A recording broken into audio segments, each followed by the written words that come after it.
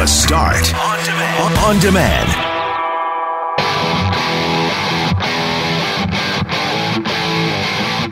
Protests related to the BC pipeline are popping up all across Canada. What's your take on these? Are you in support? City Councillor John Orlikow joins us on the subject of golf. Does the city need to be involved with 12 golf courses? We'll talk about women and heart disease, as tomorrow, February 13th, is an important day. Wear Red Canada, raising awareness about women's heart health. And I went to a daycare for I Love to Read Month, and I learned that little kids like to climb people like trees. I'm Brett Megarry, alongside Greg Mackling and Loren McNabb. We are Mackling, Megarry, and McNabb, and this is the Wednesday, February 12th podcast for The Start.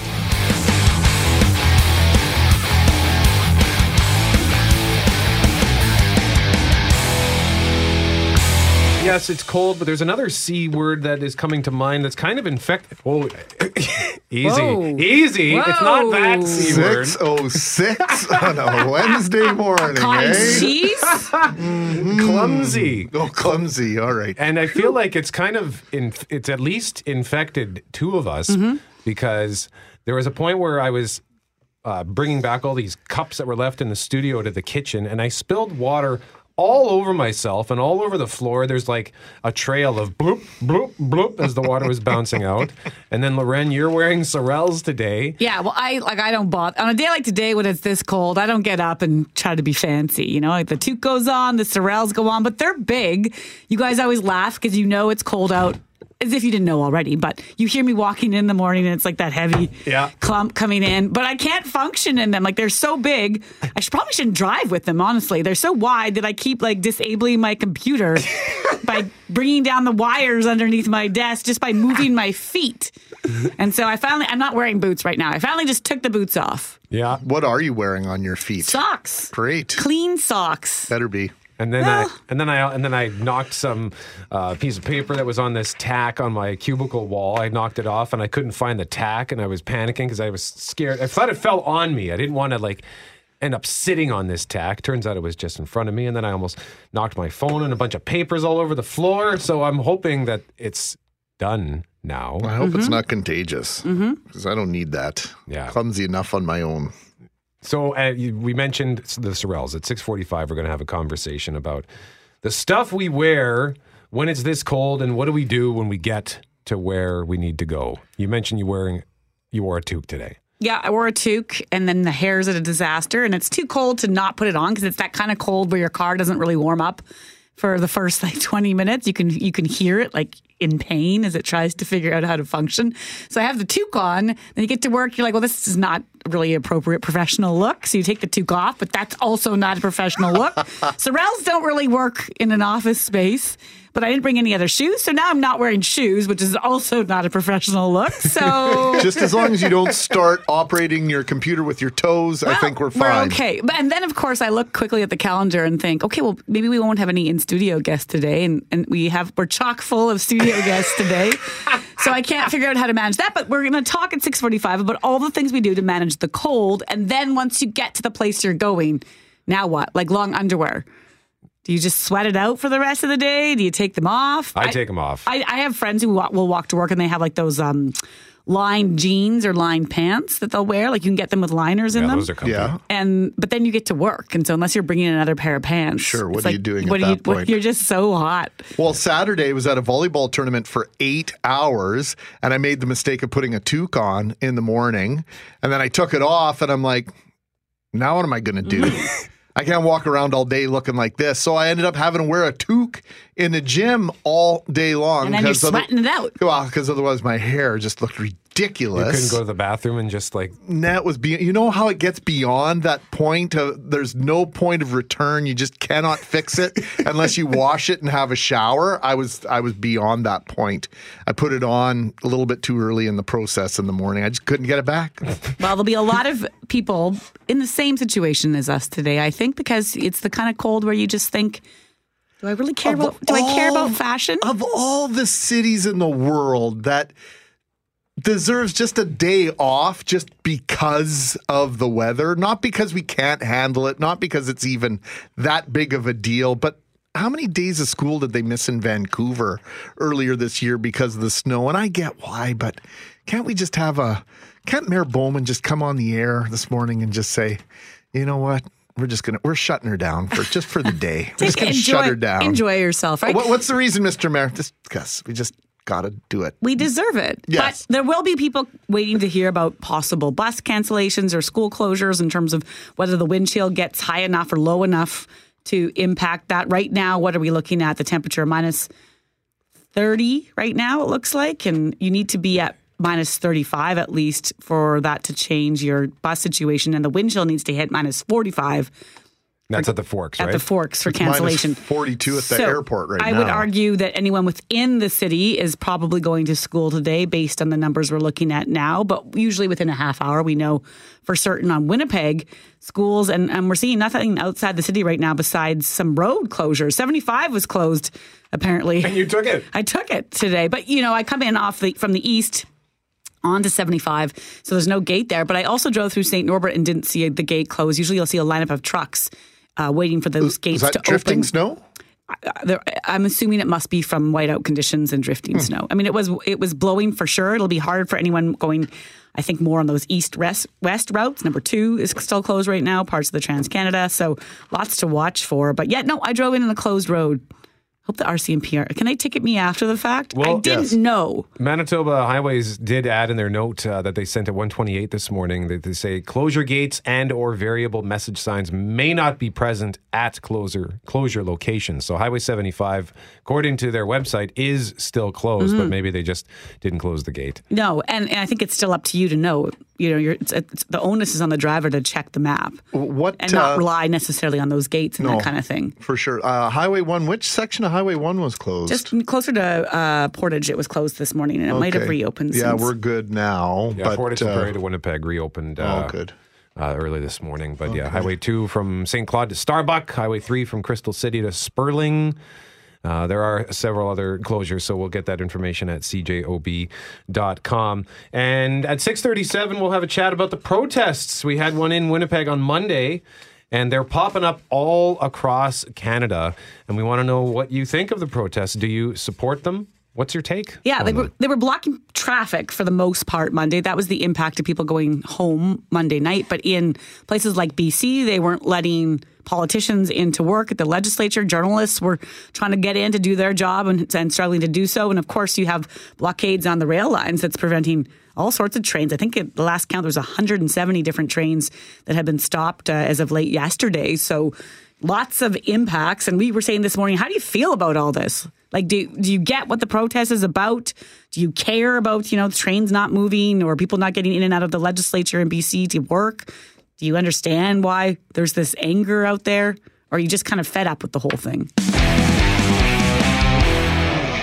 And again, as far as school cancellations go, classes are canceled in the Prairie Rose School Division, also in the DSFM, Saint Jean Baptiste, Saint Agathe, Noel Richot, Gilbert Rosset, and ERND. Did I get it right, Loren? I don't know. Richot.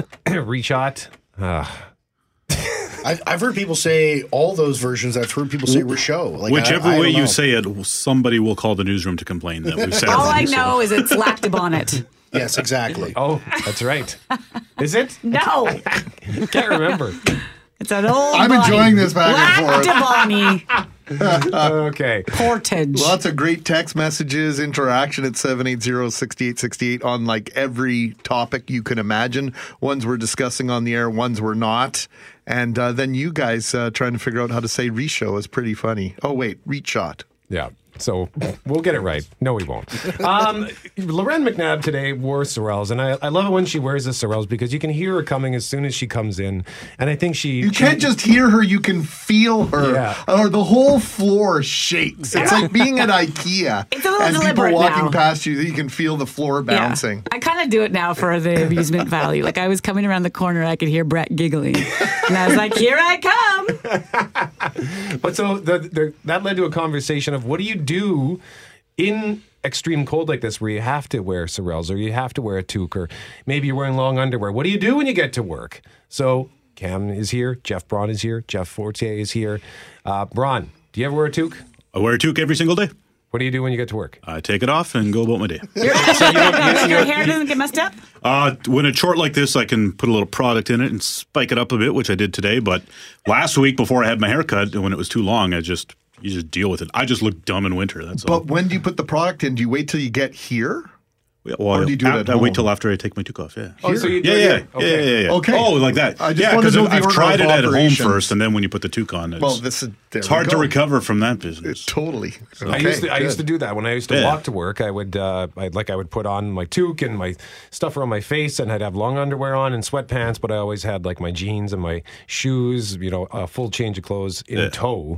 So it's kind of an annoying production, but I always deal with it at work. I got the long johns on still. I just wear them through the day, and it's fine. I used to get really hot, but I don't anymore. I don't know if that's just an aging thing or more likely the fact that my long johns are more threadbare than they used to be, perhaps. The same pair you've had since you were 20? They're starting to disintegrate. And on the days when I need them, and because I'm in the city, so I'm not worried about breaking down on the highway like Loren is. But if it's a really snowy day, I will wear my boots, and then I just bring my shoes in another bag. Threadbare long johns? I don't know. You want evidence? No, I don't. I just want to know how long you've had these things. I don't know. I've got a couple of pair, but one of them's pretty old. Time to break down, eh, Bron? Poitras, what do you do? Oh, I just deal with it. Like, I would never put product in my hair or anything like that. I would just take my toque off and deal with hat head all day. I don't care. You got nice, long, naturally curly hair, though. Well, yeah. I don't have to worry about it. Got a flow going. Flow, actually. Well, yeah, Poitras. it just naturally goes that way. I mean, Save it for the shampoo discussion, you guys. Exactly. You know what I mean? But aren't you equally annoyed, like at this time of year too, when it's this cold? Like you can comment on someone's hat head or toque hair or whatever, but I'm more annoyed when I see someone out there walking around just foolishly with like no gloves on, hands tucked in, like under their sleeves, like just clenching their fists together to try to stay warm. Well, and those ripped jeans are like big right now, and like I'm seeing people wear ripped jeans with their knees sticking out, and it's like, oh, thanks, you're taking a photo of me. Look at your picture of your flow, by the way. I'd wear the ripped jeans. It actually drives me crazy. It's like a little but it's always a younger person. They're always trying to be cool. Drive by like any high school but today. I was the same though, so I can't I'm not gonna. You did? Oh yeah, of course you got to be cool. Being warm is not cool. Have we heard from anyone with ripped jeans but with long johns underneath? Oh, now that's a look. Yeah, that would be an interesting look. Well, here's a sidebar. Do you remember going to the bar? On a cold winter night when you knew the coat check would be full? Yes. I remember standing in line at Zach's on Jefferson when it was like minus 30 with just my T-shirt. And we left our jackets in the car in the overflow parking lot by the Safeway and ran across the street and stood in line for like a half hour. Outside. In a T-shirt. Yep. Yeah, that used to happen at the A too. And you get that at the airport where people are going to Mexico or whatever for vacation. And it's like, well, it's doing long-term parking, right? But it's like, why would I bring my parka to Mexico? I wear sandals. I change into sandals and shorts in the airport. Really? That's what do you do with your... What do you do with your stuff? Well, I have all my other stuff. I just put it in my carry-on. You don't bring your winter coat with you. You take your leave the coat parka in the to car. Mexico? No, I leave that in the car, but I'll change into shorts and sandals in the airport. But then when you get back and you got to get in your car and your jacket's freezing cold. Well, you get picked up. Somebody picks you up. There you go. Forche's mom still picks him up. Why did you get Forche's mom to pick you up when you're on your way home? That's what everybody should be doing. Forche just volunteered for airport pickups. No thanks.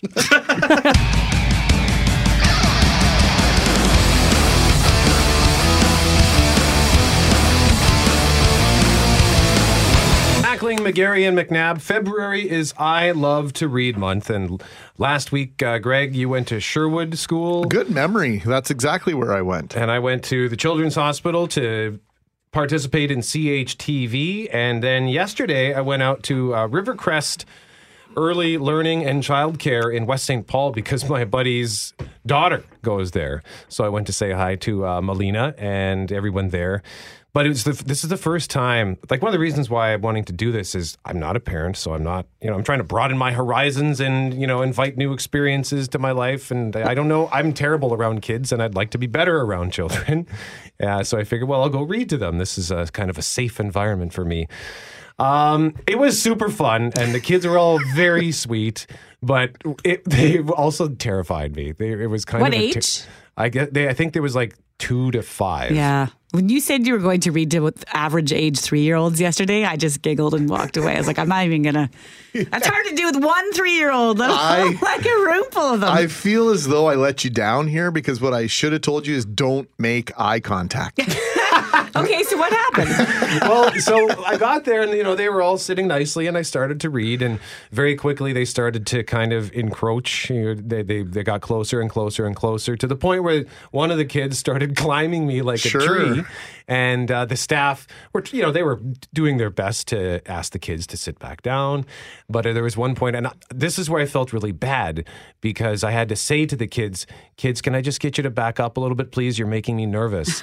And they're not my kids, so I don't know. I know that if you dare tell a parent what to do with their kid, that can be bad. None of the parents weren't there, but I still just felt immediately guilty for telling these little kids to back up a little bit because they were making me nervous. Children crave boundaries.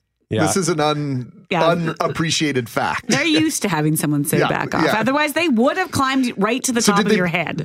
Totally, they would have. Did they back off at least then? They did eventually. For a moment? Yeah, for a moment. And I also noticed so many runny noses. Germ bags. So I just wanted to salute the staff at the daycare because I finally got a firsthand look at how hard their job is. Little kids are an adventure, but they are all super fun. And one of them even said goodbye, poop face. Oh, that's the best. Boy, did you make an impression. Bye, poop face. How many tens of thousands of dollars per year would it take for you to work in a daycare center, Brett? Oh, my God. I don't know. You wouldn't have to get up at 3 o'clock in the morning. Yes, so there's that. You'd be exhausted before you even started. They are the unsung heroes. And you know what? Poop face, that was probably more of a warning for you to get some hand sanitizer on after you left. So, because you literally were a poop face. You just didn't know it. Can we agree that we're just calling him that for the rest of the day? Yeah. Poop face. I love it. Okay. You sent us something this morning with a sort of a flabbergasted reaction. What happened in the NHL yesterday? Something you hate to see, regardless of what team. All team alliances go out the window when you see what happened to Jay Bouwmeester of the St. Louis Blues last night in a game against the Anaheim Ducks in California. The game was actually postponed because of what happened. The Edmonton-born defenseman collapsed on the bench during a TV timeout. Here is how it sounded on the Ducks TV broadcast. Back at Honda Center while we were away during the television timeout, a situation on the St. Louis bench, and the emergency medics on the ice, the stretcher brought out, both teams collecting themselves at center ice. It was a wild scene on the St. Louis bench as players lifted the bench out of the way in an attempt to make room. John, he just collapsed, and we're uncertain as to which player it was at this point. Initially signaled for Anaheim's trainer that there was a problem on the bench, and immediately he sent a signal to the two team doctors who are positioned immediately behind the Ducks bench, and they were on the scene within about 30 seconds, I would say. At this point in time, we believe the player who is down to be Jay Bouwmeester. Both clubs gathered at center ice and trying to give as much room as possible, but obviously there's a great deal of concern. The panic on the look of Bouwmeester's teammates was heartbreaking, to say the least. And here's a tweet from the St. Louis Blues about 10 o'clock our time. Due to the medical emergency involving Blues defenseman Jay Bouwmeester, tonight's game has been postponed and will be made up at a later date. It was not immediately clear what had prompted Bouwmeester's collapse, which occurred a little over halfway into the first period of the game, which was being played in Anaheim shortly after 10:30 p.m. Mountain Time. The Blues president and GM Doug Armstrong issued a statement about Bouwmeester's status and said the player, had, quote, suffered a cardiac episode and collapsed on our bench after completing his shift. Followed that up with a tweet that says, thankfully, with the quick response of our medical trainers, Anaheim medical trainers, and their team physicians, they were able to stabilize Jay. He was alert and moving all of his extremities as he was transported to UC Irvine Medical Center. Currently, Jay is conscious and alert as he undergoes further testing by Anaheim's physicians. We will update Jay's condition on Wednesday morning. It had us talking this morning, though, because we know about this because it happened in front of cameras. But when you talk to anybody in your life, so many people have witnessed somebody have a cardiac event like this or a heart attack or worse. And then you think, do you even know what to do in that moment to help them through this? I was looking at the numbers today. It's 12 Canadians every hour suffer a heart attack. So like that number is astounding. And they often happen while we're speaking, 6 a.m. to 12 morning heart attacks are a thing. And I don't know, do we even have an AED in this building? I don't think so. We do in the gym. There you go. I don't know where it is. Yeah, in our gym. And so there's been a proliferation of these devices over the years to the point where they're mandatory in a lot of spaces. But I think you raise a great question, Loren. Do we know how to use them? And Brett, I was conveying this, and Loren remembered. Do you remember Megan Batchelor, our former colleague? Mm-hmm. She's from southern Manitoba. Altona, I think we decided, is where she's from. And she told a story several years ago about her dad leading the charge to have an AED installed at the local arena because he was very active. I think he's part of the fire department there. Wanted an AED, did the fundraising involved. And in an ironic twist, he was the very first person they ever used the AED on when he suffered a cardiac event. Wow. So these things are important. The whole conversation about hockey and health and weekend warriors going out and overexerting themselves. This is a professional athlete. Jay Bouwmeester has been playing National Hockey League in 17, 18 years. He's a finely tuned athlete. And once again, if you haven't seen the video, the concern and the reaction on the bench is absolutely overwhelming. They postponed the game, and just a little bit of reaction from fans who were inside the Honda Center in Anaheim. It was tough seeing that, it was a pretty good game up until then, and you hate to see it, and they just pulled the black sheet over. They were doing a ton of chest compressions, and then that was it. I'm not worried about the tickets, I'm just worried about how Jay's doing. Being a Blues fan from St. Louis, I just want to make sure everything's okay with him.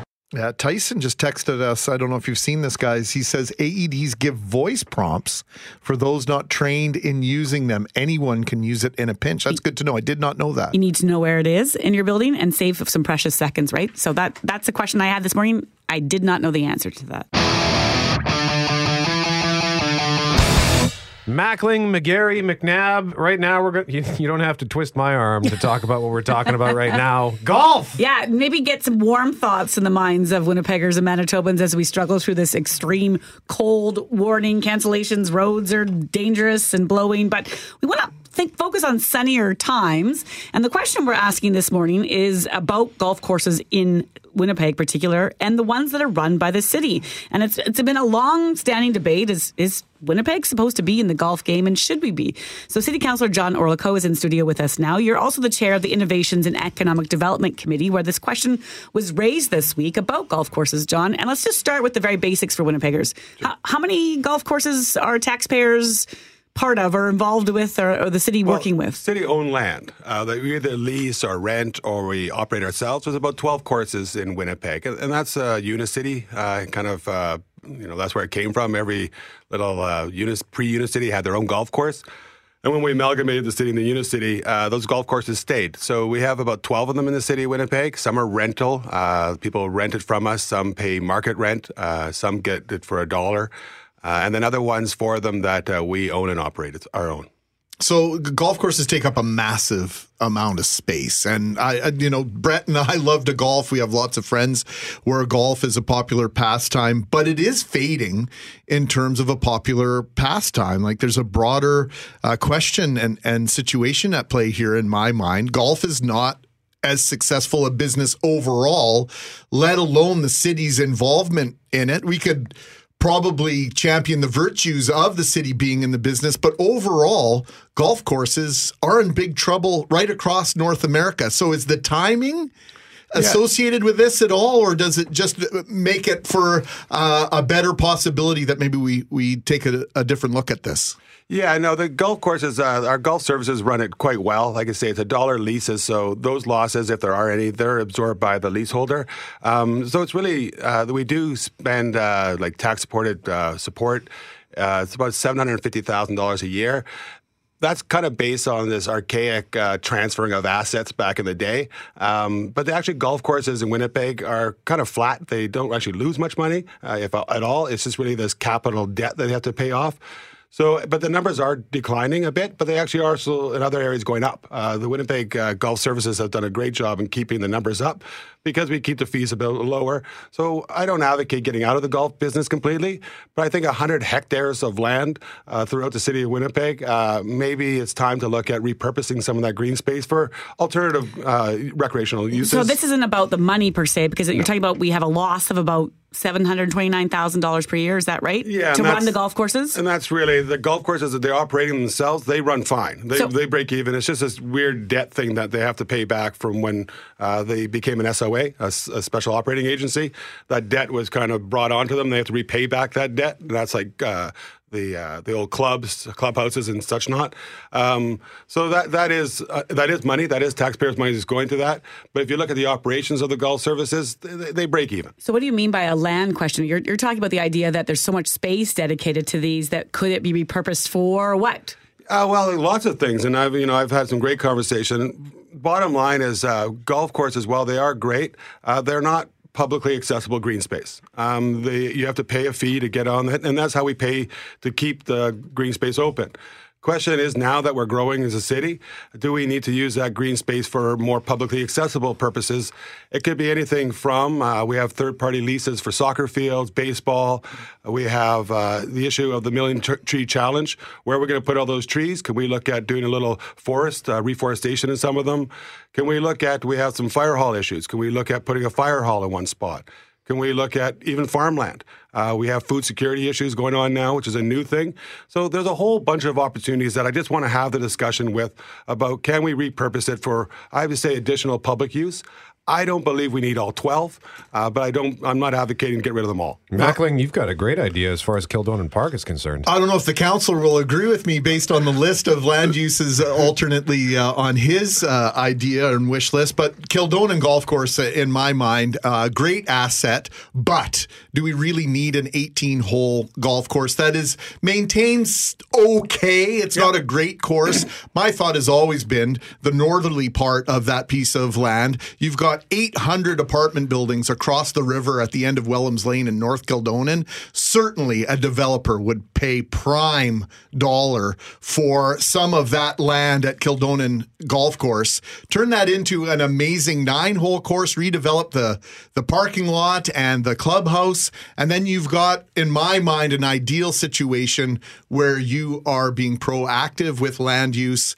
You're creating perhaps affordable housing and and desirable neighborhoods, and maintaining the golf course, keeping it there for those that want to use it. And absolutely, this is the last time we tried this.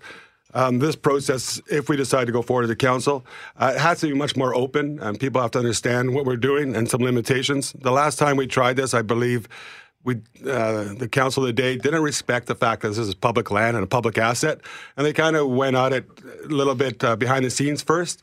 This time, if we do this, if the council decides to do this, we have to look at it much more in an open, transparent way, put everything on the table. But the idea of paving over golf courses in general, that's not the plan. But is there opportunity to do some infill in other areas? Amalgamate, we have Windsor Park and St. Boniface. Is that an opportunity? While I've been discussing it with the golf services and the real estate branch, I quickly realized it's much more complicated than I hoped. There's lots of different leases and how it's going to work. So that my hope is that we can have the administration come back with a plan on how to reduce the number of land, not golf courses, just the golf lands that we use. So what are you asking for right now as a committee, and then where does it go next? Yeah, right now I'm just still working with the administration to develop a motion that would be able to be brought forward to council that identifies and respects the fact that it is public land, that makes sure that we put all options on the table, not just infill development, which can be possible. I do what, and Greg, you actually said it, which is, we have clubhouses and parking lots. I personally don't consider that green space, and that may be ideal for some infill. Now, how much green space, if any, do we use for infill? That'll have to be part of the conversation as well. City Councillor John Orlikow, Chair of the Innovations and Economic Development Committee, joining us live on CJOB to talk about golf courses in the city of Winnipeg. Councillor, thank you for the time. My pleasure. Thank you.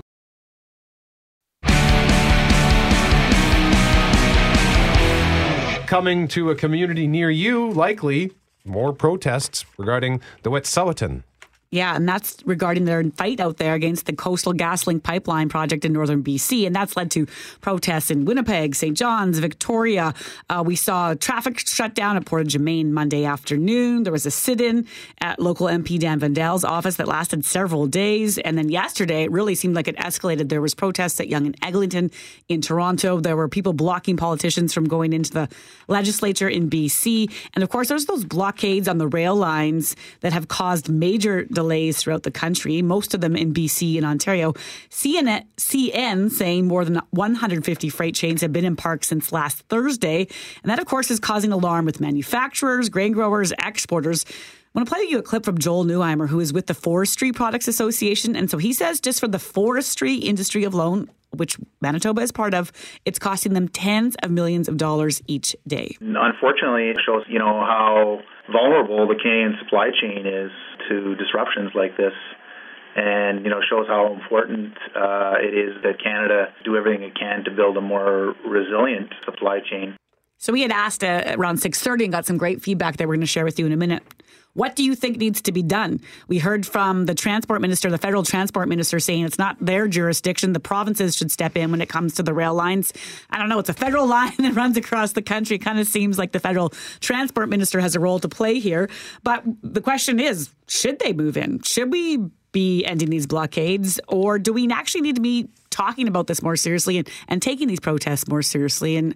And we both all agree, I think we all agree, we're not really sure what the answer is here. Well, I know that when a legal line is crossed, it's up to the police to decide whether or not they are going to, in fact, enforce whatever laws are being broken. And let's be honest, the RCMP, the different community police forces, don't want to be the first to put their hands on a protester, put handcuffs on them, and walk them away. There's no question in my mind that is at the heart of the apprehension that these police forces are having in terms of moving forward with removing these folks. I think it's a cop-out by the federal government, by the federal minister, to say that it's up to the provinces to make this happen. I think what we're seeing is a genuine fear of what to do next and what happens if we do certain things. People are frustrated. People are angry. And I don't know if I've ever seen a protest in Canada in my lifetime like we saw at the BC legislature yesterday, where there were hundreds of people essentially encircling the building. They blocked the main entrances, MLAs, journalists. Nobody could get into the building without a security escort. And so once again, the question comes up. At what point do law enforcement agencies have to say, okay, you're crossing a line and we have to put a stop to this? I don't know what the answer is because I know that they're hesitant to do it. But I think the time has come in several situations for that to happen. Text messages at 204-780-6868. One says, do you really get your point across by ticking people off when you block them from getting to work or home? Myself, I won't be paying attention to what they're protesting. I am just full of anger towards them. Another text here. Here's the question. The protesters use fuel to get places, cell phones made from minerals, and oil. The news need to ask the questions. Everyone uses fuel somehow and heating homes. So does this make sense? I guess it's everyone else in the world who should do Canada's dirty work. The few rule the many. now is the norm. And then one from a parent, Loren, who has someone involved in this. Yeah, this is the opposite feeling. He had written to say that his daughter had been involved with the protest, and even though he didn't agree with them, he writes, "My daughter has her own view on the subject, and I love and support her." And so that's one of the few that we got in terms of support. The thing I wondered is that when I watched the stuff at the BC legislature yesterday, I thought, okay, well, now you're really actually blocking people I can relate to from going to work because I can identify with the legislature, or I can identify as a journalist who was struggling to not get inside there. And so then I was like, oh, has this gone too far? What's my personal line? What's my work line? And then when you hear people within the industries impacted by the rail closures, you think, okay, that's also a huge hit to many industries that should potentially have bigger conversations because the ramifications are huge. And then there's the part of me that thinks, but do I need to pay? Do I need to worry or care more about this pipeline or not? Here we are. Are we about a month into this, various levels of protests with regard to this particular pipeline? And how many Canadians really understand, A, what's being protested? How many of the protesters really understand what's being protested?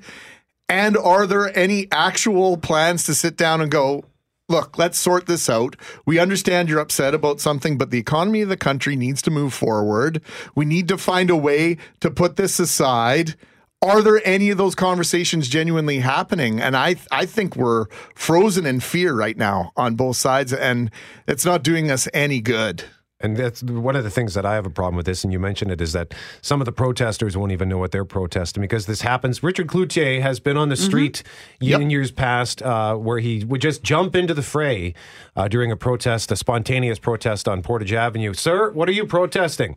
No idea. Just this person was angry, and guaranteed that's going to be happening in this. And we spoke with an organizer, Emily, a couple of days ago about the protest that was happening in Winnipeg. And one of our listeners pointed something out. We asked her, what do you say to the people who will be upset that you're causing delays and that you're blocking their route home?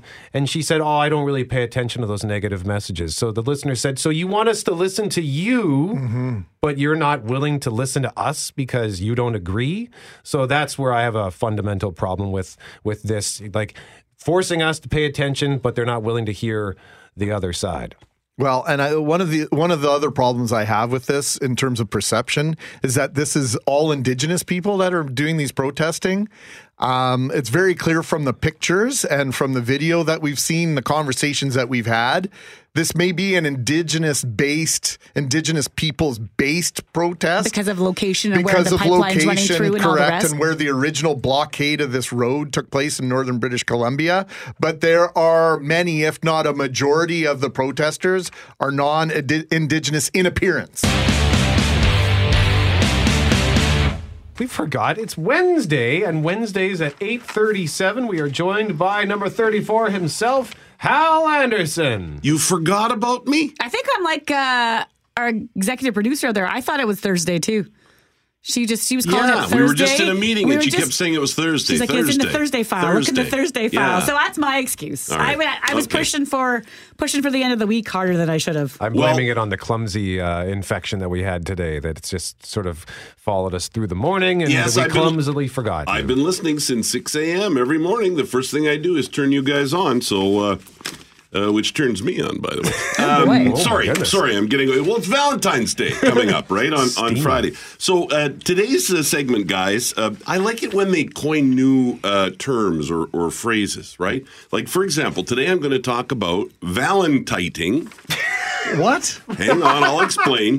I'm going to talk about friend... No, you can't look ahead. I'm going to talk about friend mirroring, and I'm going to talk about grand millennial style. Okay. All right. So let's begin with Valentighting. Valentighting. This is actually kind of heartbreaking. It is the act of dumping someone right before Valentine's Day because you're too tight to get them a gift. You're a tightwad. Valentighting. There's the window. I like it. I was once dumped in grade 6 right before my birthday. And I was like, you just did that, you little jerk, 12-year-old. So you didn't have to buy the gift. You didn't have to get me a gift. No, I don't think we were gift buying in grade 6. We might have been.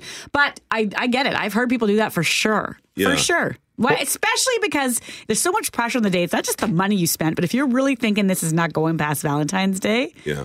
But it's when? Are you doing it today? That's cold. Well, isn't Red Tuesday a thing? I think they call it Red Tuesday. The Yeah. Tuesday before Valentine's Day is like the biggest dumping day of the year. Yeah. That would have been yesterday. But I don't think it has any. Now, this term, Valentighting, is all about not having to spring for a gift. Yeah. I don't think it has anything to do with that. I think it's more about your fear of commitment than it is about the actual gift. Well, the and Christmas, Valentine's Day is just yes. that day where you start going, oh, God, it's Valentine's Day. If I get something, then I'm kind of in. You're making a declaration. You're making a commitment. So it's not that they're not being tight Yeah. with their money. They're being tight See, with I'm their thinking feelings. gaslighting and the whole right, that sort of approach to it. Yeah, I tell you, these threshold holidays with regard to relationships, you've got the birthday consideration, you've got Valentine's Day and Christmas. I think those three are when you're going, when I say love, do I mean love? Right. Yeah. Anyhow, I like Valentighting. I like the term. So I thought I would share that with you. Friend mirroring. Any ideas what friend mirroring is? It's like a single white female situation. No. Okay. No. This is when you send a selfie. So you take a picture of yourself to a trusted friend. Say you're heading out for a night on the town. Hey, friend, how do I look? That friend, that's friend mirroring, because that self-doubt devil that's in your mind, do I really look? A trusted friend gives you the real deal. You look great, gives you that confidence to go out, or even says, you know what, don't wear that shirt, it's, or that top, that's not really. You got to have the right friend for that, though. Oh, absolutely. Well, which Disney character was it, Mirror, Mirror on the Wall? Who's the fairest of them all? Snow White. Snow White. The mirror talked back. Yeah, you're not that great.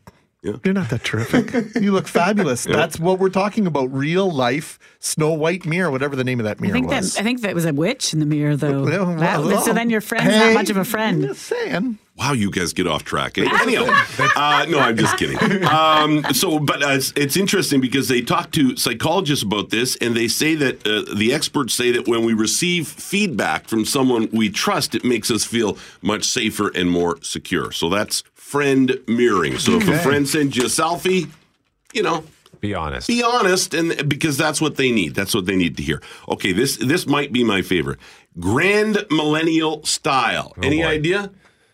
I'm kind of annoyed already, so let's have it. Millennials are not afraid to mix brown wood furniture or their grandmother's china to add some personality and uniqueness to their homes. It's grand millennial style. It incorporates things like classic prints on curtains, upholstery, wall coverings, as well as embellishments like ruffles and pleats and fringe. Heirloom furniture made from dark stained woods like walnut and cherry. They bring that old school feel into their room, but at the same time, they might have metallics or abstract art. It's a mix. It's a style. It's called grand millennial style. They already have a name for that. it? It's called eclectic. Yeah, maybe. Like, Right? they do this with every generation. Sometimes I feel like that maybe it's because we're paying more attention to it at my age, at our age, but it seems like we throw millennials into all sorts of word twists and things, or blame it for different things. Like, was there a Generation X style, and then is there a Boomer style? But I think when I say we, I'm 55. I think we have made millennials a big deal, good or bad, right? That's what I'm saying. Right, Did I we know do that's what this you're with saying. other generations? I don't, a little bit, but not as much as with millennials. But I will tell you this: I'm kind of a matchy guy, right?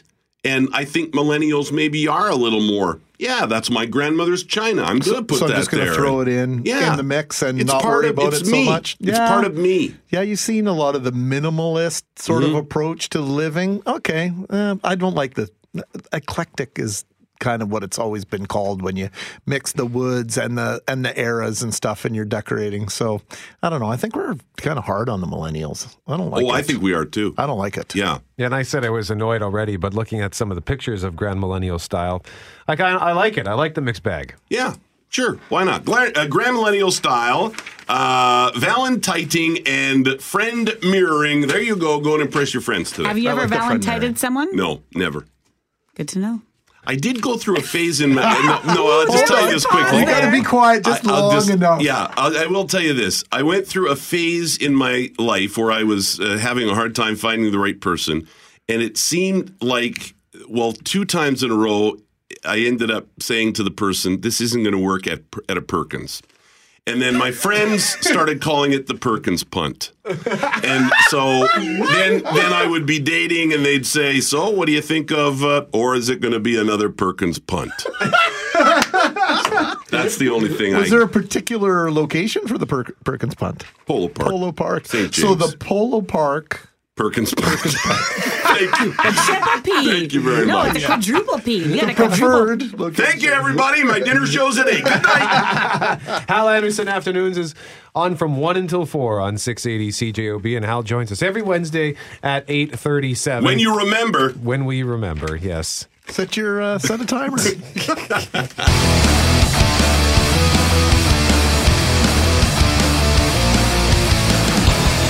Here's the headline. There is more to watch for than chest pain. Yeah, February is Heart Month, and we want to help recognize the role heart health plays in our lives, the awareness of it, the awareness of heart unhealth, if you prefer.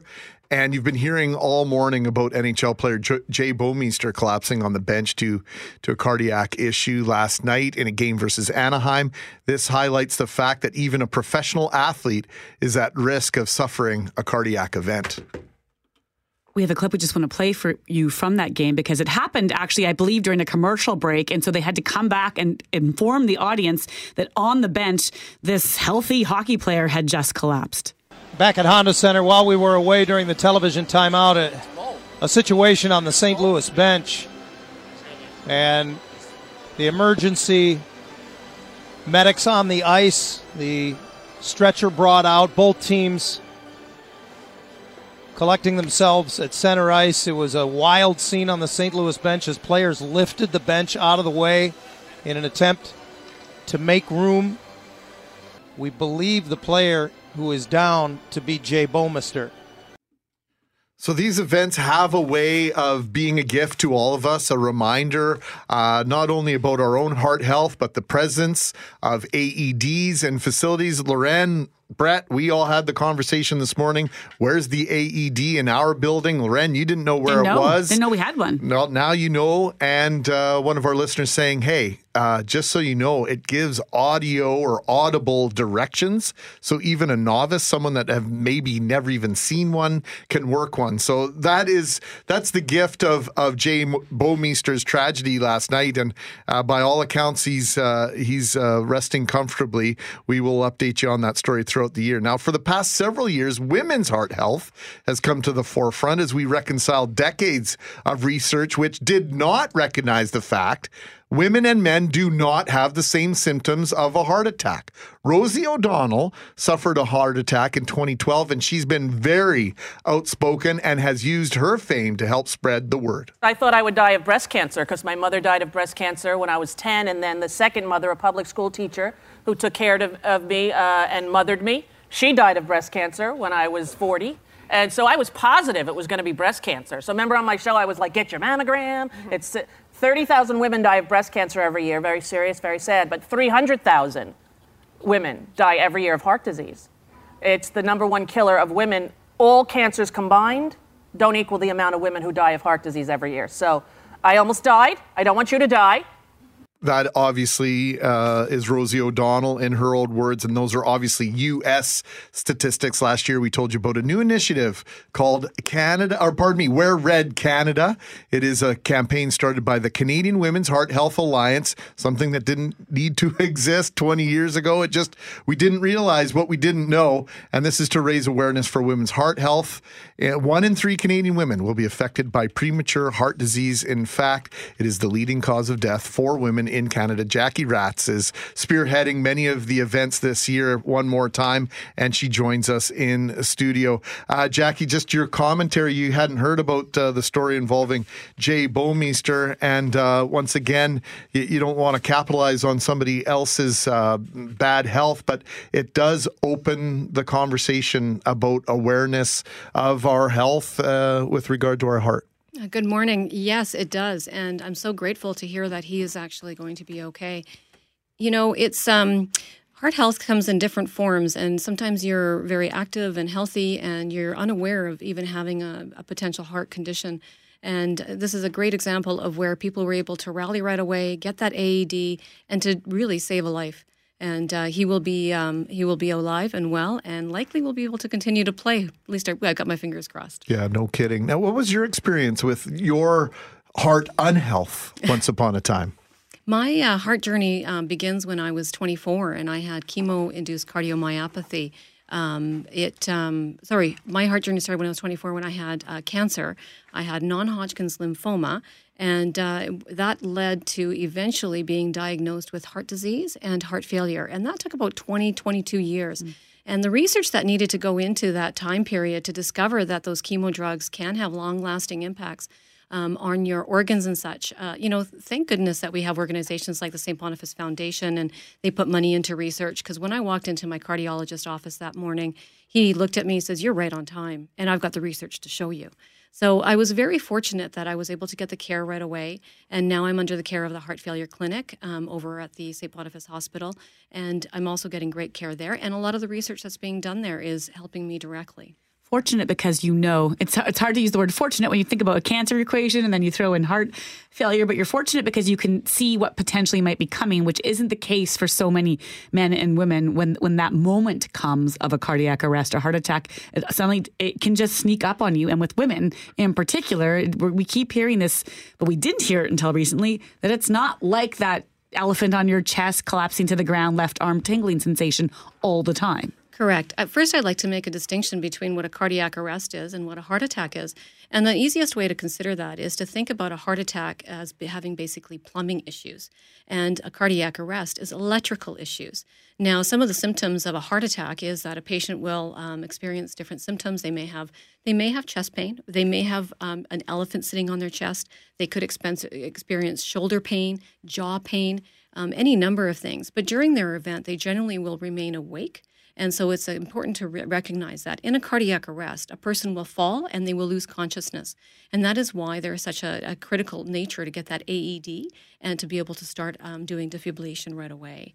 So when it comes to women's symptoms and such and the differences, women typically don't have the big clutching chest pain that we see in Hollywood. We will experience more subtle. We can experience the same symptoms as what men generally will experience, but there's some additional symptoms. And it is jaw pain. Sometimes it can actually be nausea. It can actually be sweating.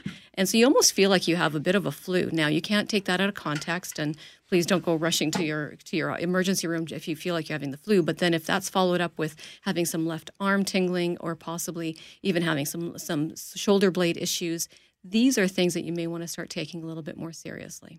I think when it comes to heart attacks or heart health, with men, I mean, men are notorious for not taking care of themselves, right? I mean, we even make jokes about it with our friends, like, if you keep eating like that, you're going to have a heart attack. Yeah, ha ha. Whereas, and I realize I'm overgeneralizing here, but I don't think of women in that way, and yet here it's the leading cause of death for women in Canada. So why is it the leading cause of death? I think one of the main reasons is that a lot of the research that's been done, 2/3 of the research up until now has been done on men. And so we have typically treated women like small men. Well, we're not. We have different biology in terms of our hormones. We have smaller hearts. We're just smaller physically. And so now the research is finally starting to be done, and it's being done on women specifically. And we're discovering some critical differences that will help us to make sure that women can survive. 53% of women, when they present in hospital, are not recognized as having a heart attack. Often they get diagnosed with anxiety or indigestion, ailments that necessarily don't risk their lives. So we're trying to bring awareness so that women themselves can be better advocates for themselves. And that's awareness within the doctors community too. I mean, it's one thing for women to be hearing this and saying you need to be aware of the different symptoms, but the message has been, I think, important for doctors to hear and people within the hospital system to stop treating it like it might be an anxiety attack or a stress situation, because that's part of the problem. Absolutely. And I think they're doing a much better job in the urban centers. And I think the message is finally now starting to reach out into the rural. A recent report by the Heart and Stroke Foundation is showing inroads in creating this awareness for women's heart health and what that means. And that brings me to why we're here, is because we're trying to raise not only awareness in the medical community, but definitely in the public. Her Heart Matters. Wear red, Canada. happening tomorrow. Greg Mackling, who do we have in studio? Jackie Ratz joins us, and this is the second year you've been really spearheading and being a cheerleader for this organization and this group and this event. What are you doing at the Refit tomorrow, Jackie? We have a free event that we're hosting. Actually, we're hosting it along with the group here. There's 4 of us that are putting this on. And then there's some sponsors that we have. We have Heart and Stroke and the St. Boniface Hospital Foundation and the Refit, and of course the Canadian Women's Heart Health Alliance. We're putting on a panel discussion about that there's more to watch for than chest pain. Come learn about women and heart disease. 80% of what premature heart disease consists of can be prevented. And if we know what we can do, then we can do a little bit better. So we don't have to wait for that moment, that terrifying moment where you might collapse or end up in an ER. There are signs, warning signs ahead of that? There are things that we can be doing so that we can be more proactive in terms of our own health. So things such as, of course, smoking cessation. We can watch our alcohol intake and, of course, monitoring our stress.